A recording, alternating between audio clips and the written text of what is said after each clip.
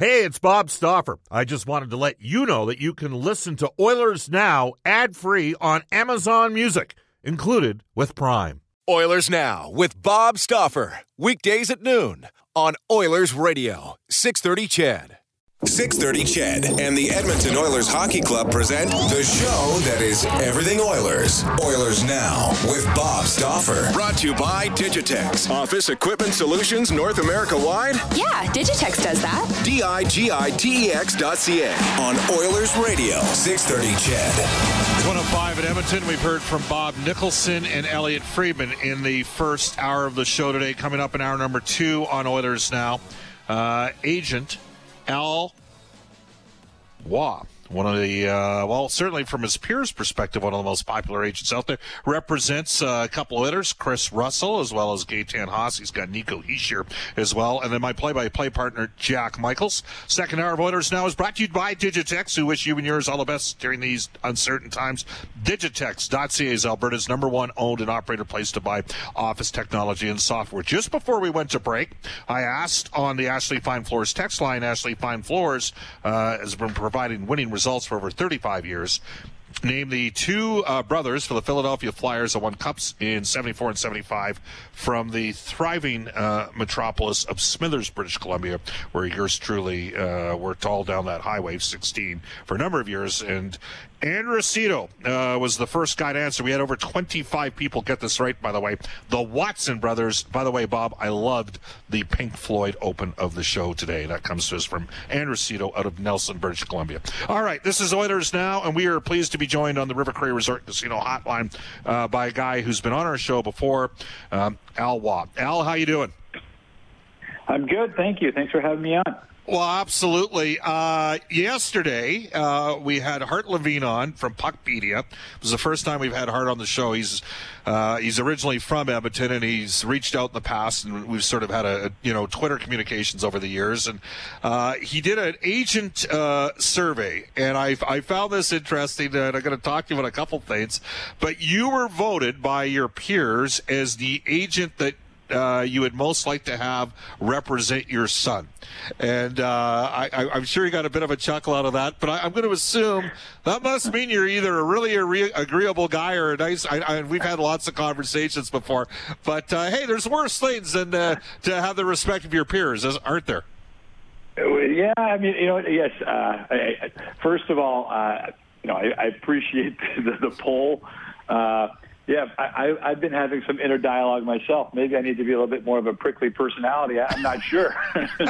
But, it's an interesting poll, to say the least. I mean, whenever we have the agent meetings and you put 200 guys in one room that compete feverishly for players, it's always an interesting dynamic.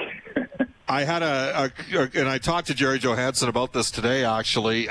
His two clients, Milan Lucic, as well as Brent Seabrook, those were voted by the agents as the two toughest contracts for NHL teams to currently have. And I said, Jerry, that's a compliment to your work. That means you get your guys great deals and you win the debate. That's one perspective. But, I mean, these situations, and I know you know, Jerry, but these situations are fluid with players, aren't they? Sometimes in a long-term deal doesn't necessarily work out for the team. And conversely, like Nathan McKinnon in Colorado, you might say somebody should have maybe drilled a little harder to try to get some more money out of the Avalanche. Yeah, it's like everything else, hindsight's 20/20. The situation's always different from player to player. I remember Roberto Luongo, being very upset about his deal in Vancouver and actually trying to get out of it, because he wanted to be moved. And everybody was like, well, what are you talking about? He was still, he was owed upwards of $60 million. And those are always kind of interesting concepts. I think a lot of fans maybe don't realize that sometimes players make decisions for other reasons than money.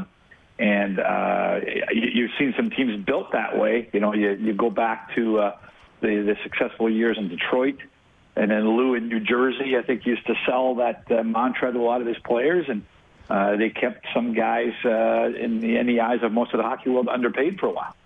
Yeah. Well, and that's, and conversely, sometimes when your team isn't quite as good, you have to there's no such thing as a hometown discount. You have Nico Hischier. He's already signed a 7-year extension with the Devils. So there's a situation where maybe the team, I mean, he had a success in his rookie year, but it hasn't had the same success since. But he's already committed long-term to that organization. Yeah, I mean, again, hindsight's 20/20 on that one. Who would have known that this virus was going to happen, and the cap, I think we're going to have some cap issues the next couple of years, so the timing on that one was great.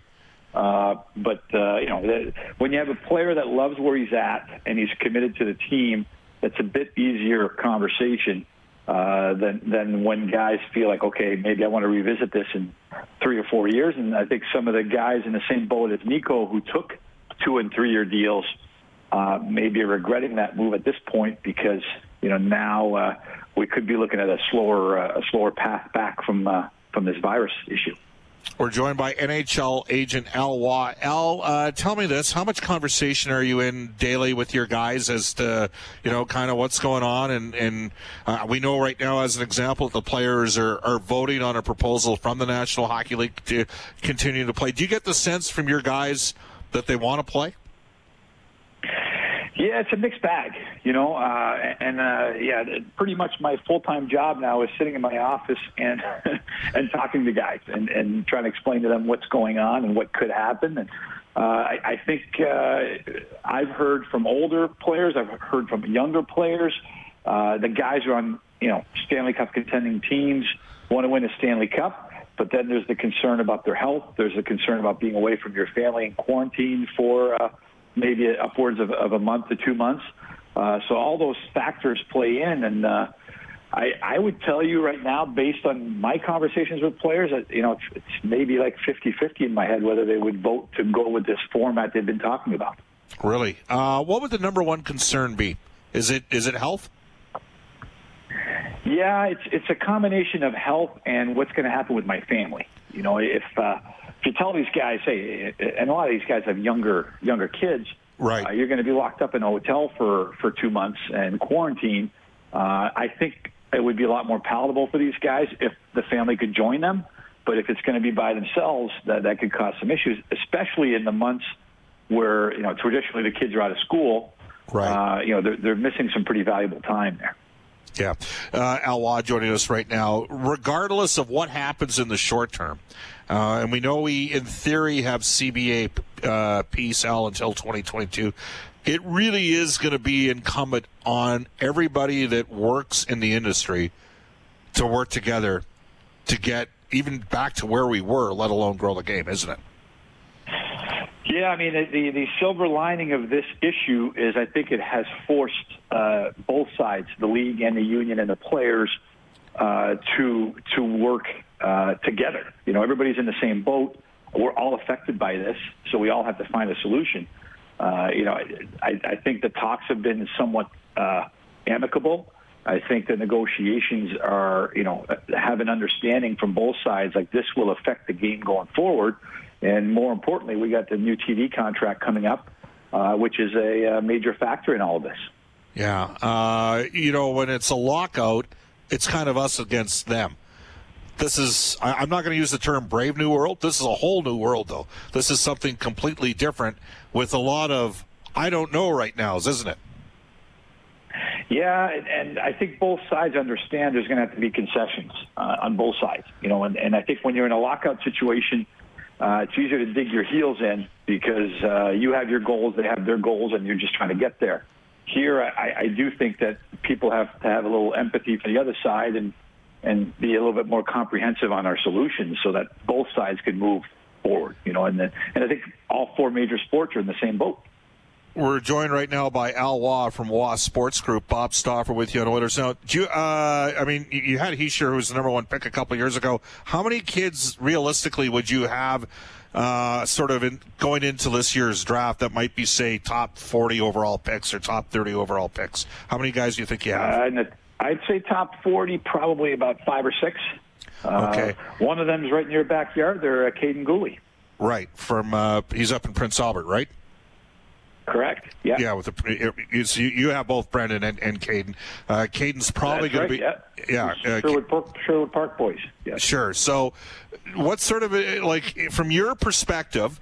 What would be the best case scenario regarding the NHL draft? Do you think it should be a late June draft, as an example, when it traditionally is, or?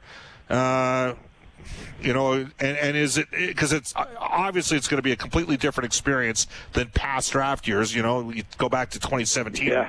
He sure went number one, and there was all that talk around him. This is something that's completely different.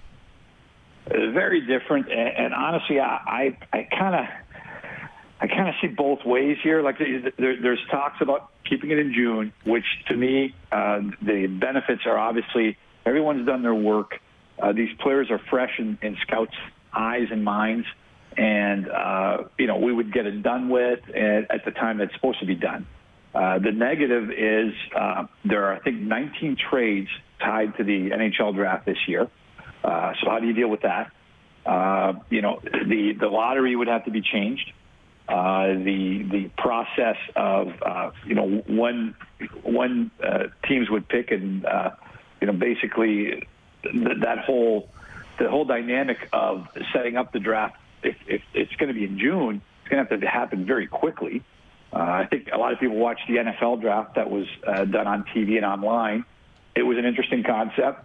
You get to, I think it was entertaining for some people because you get to look into people's living rooms and see what their lives look like. On one side, probably stressful for the parents of the first-round picks. But then I think if you wait till October, then you will have gone months without seeing these players. It won't be as fresh in your eyes and your mind for the scouts, and but then you'll have a more finite solution to who's picking when and how the lottery is going to work. Wow, so and I I get a sense that the teams who are out of it, the 7 teams that aren't going to be in the playoffs, I could see them wanting it in October or September because it gives them an event between now and when we play again. If they don't have that, these guys have really nothing to talk about with their fans until we get to September or October. Yeah, Al Waugh joining us right now. Interesting. In that survey done by Puckpedia, they discussed the fact that Lou Lamoriello was the toughest general manager to deal with, and the easiest guy, or the guy you'd most want to deal with, was Kyle Dubas in Toronto. You, of course, have the connection to Pete Chiarelli from your days at Harvard. But it is, from your perspective, do you get more by, frankly, not that you're being soft, but just that, you sort of build more amicable relationships instead of more contentious relationships with the potential managers around the league? I think the best way to answer that question is you have to, tailor your approach to who you're approaching. And that's where I think some guys find Lou hard to deal with, but I've always had good dealings with Lou because Lou's a very respectable guy. He's old school. And he knows his stuff. And, when he has something in mind, he tries to see it through. But I do think that when agents have a hard time dealing with certain GMs, it's probably more about their approach. There's a way to still be respectable, professional, and get what you want without, torching the earth. And I do think that some of my brethren just like to torch the earth no matter what, And I don't see that that's a needed approach. Sometimes you got to get hard. Sometimes you got to get tough. Sometimes you got to drop some maybe 4-letter words. But for the most part, as long as you're respectable, the other side, it's much like a fight in the hockey game. At the end of the day, both guys battle hard and they want to win. But once it's over, you still have each other's respect. All right, I'm going to ask you a couple Edmonton-centric questions, one on the pro level and one on the amateur level. And I'm going to start with Gaetan Haas. And I'd say you moved pretty quickly to get him extended here. Just a thought on the opportunity that is in Edmonton for another season. He's already obviously signed a 1-year deal for the 2021 season. He would have had opportunities to return to Europe. Why was it important to move in his case, Al? Well, the Europe piece played a role there because obviously he's Swiss and he's played in Bern for a few years, and he always has that option. Yep. So we wanted to make sure that if it wasn't going to happen over here, that we could jump on something over there rather quickly. So that caused a kind of an essence of us wanting to get it done quickly. Number two is, the sad part about Gaetan Haas is when the season ended, he was just starting to get some traction. He was starting to get going. Coach Tippett seemed to trust him more and more, and then the season ended. So I think we've only scratched the surface there. It's his first season in North America. He's getting used to it, but I've seen this guy over the years in Europe, and he's a great penalty killer. He's got some offensive skill, which he's had limited opportunity to show it in North America based on the adjustment to the game and his role and not wanting to make mistakes. But I expect a big step forward by this player next season. It's funny, Al. One of the areas that I think he'll improve the most in is face-offs, because as I recall, when I saw him play in the World Championships, he was a pretty good face-off guy. And, he was like at 42% here, and as a right shot, I thought he might be, like Derek Ryan was, who, as you know, went over to Europe and then came and played in the AHL, the NHL, and Derek's been around 57%. Derek Ryan is a former Alberta Golden Bear. You have Luke Phillip. You got him a contract. You'd say he got himself a contract with the Calgary Flames. Ian Herbers and Stan Marple have Noah Phillip. You represent him as well. Do you think there could be a similar career trajectory for Noah, who's a completely different body type than his brother? Noah's a 6'3" right shot center. 100%. I think Noah Phillip will get his chance to prove he can play in the NHL. He's more of a power forward type. His brother's more of a skill type of player. Luke had a heck of a first pro season, and too bad because their team there in Stockton had a chance to go far. They had a good team to maybe win a Calder Cup, and I think Luke's knocking on the door to get his look in the NHL. So, yeah, I'm a big supporter of the Alberta Golden Bears because, honestly, they always seem to have two or three guys that are worth watching for NHL teams every season. Yeah, excellent stuff. Al, congratulations on being, again, named by your peers the agent that I'd want my son to be represented by. And it's always enjoyable. Hopefully we get a chance to get things started up. And I appreciate your honesty. You think it might be in the 50-50 in terms of voting for the players. And I find that, frankly, that's refreshing knowing that we're not sugarcoating the challenge that might be there. And I think it's understandable. We'd love to have you on the show again. So we'll reach out again down the road, okay? Thanks for having me, guys. Have a great weekend. You bet. That is Al Waugh from the Waugh Sports Group. Al's based in St. Louis. He's from the East Coast and played hockey at Harvard and had spent some time with the Canadian Olympic program as well. 1:22 in Edmonton. We'll take a quick timeout. This is Oilers Now. This is Oilers Now with Bob Stauffer on Oilers Radio, 630 CHED. It is 1:24 in Edmonton. Brent Ridge Ford and Wetaskiwin focused on your health and peace of mind. Now that the world is finding its new normal, Brent Ridge Ford is clearing out brand new 2019 Super Duties to make room for the 2021s in the fall. Discounts up to $18,000 on 2019 F350s. There's just 7 left on the lot. You got a chance to roll with one of those. You can give Uncle Milt, Rich, Johnny, and the gang a call at 1-877-477-3673 or visit BrentRidge.com. All right, we're going to go to a couple texts on the Ashley Fine Floors text line, 780-496-0063. Just going to bring Brendan in briefly. Brendan, I think that's your first. I know we've had Al on in the past. I'm not sure in the last couple of years with you. Pretty honest guy, isn't he? Yeah, I was very interested in what he had to say there. It's nice when they peel back the curtain a little bit more than we're used to, and why not right now? Everything is so uncertain. Yeah, absolutely. This text comes to us from Terry out of Red Deer. Bob, players worried about being away from their families to win a Stanley Cup is lame. What about our military and oil field workers away for far longer for a fraction of the money? This is ridiculous. That is from Terry out of Red Deer. Terry, I probably get on average 3 to 5 texts per show similar to that perspective about being away from the family and those sort of things. And, your perspective, I think, is one that a lot of people feel. And again, I think we all know how special and unique our military personnel are and how challenging those jobs are. And when it comes to the people that are working in the oil patch. And there are I think now correct me if I'm wrong, but I'm pretty sure there's still people doing like 21-day runs and then 7 days off. And other companies have 14 and 14, and that's when they're going. That's when they're up and they're running. So I can tell you that a number of years ago in a different industry, we didn't have days off the first year I started, which was in '86. So we had like 22 straight days, 19 straight days. So we just finished the contract. That's how it was back then. It's obviously different now. Again, you can text us at 780-496-0063. Jason from Sangudo says, when Bob says I planted trees in that town, what I hear is, I know where the tavern or the bar is there. That one comes to us from Jason from Sangudo. Well, Smithers has multiple bars, just to set the record straight. Absolutely.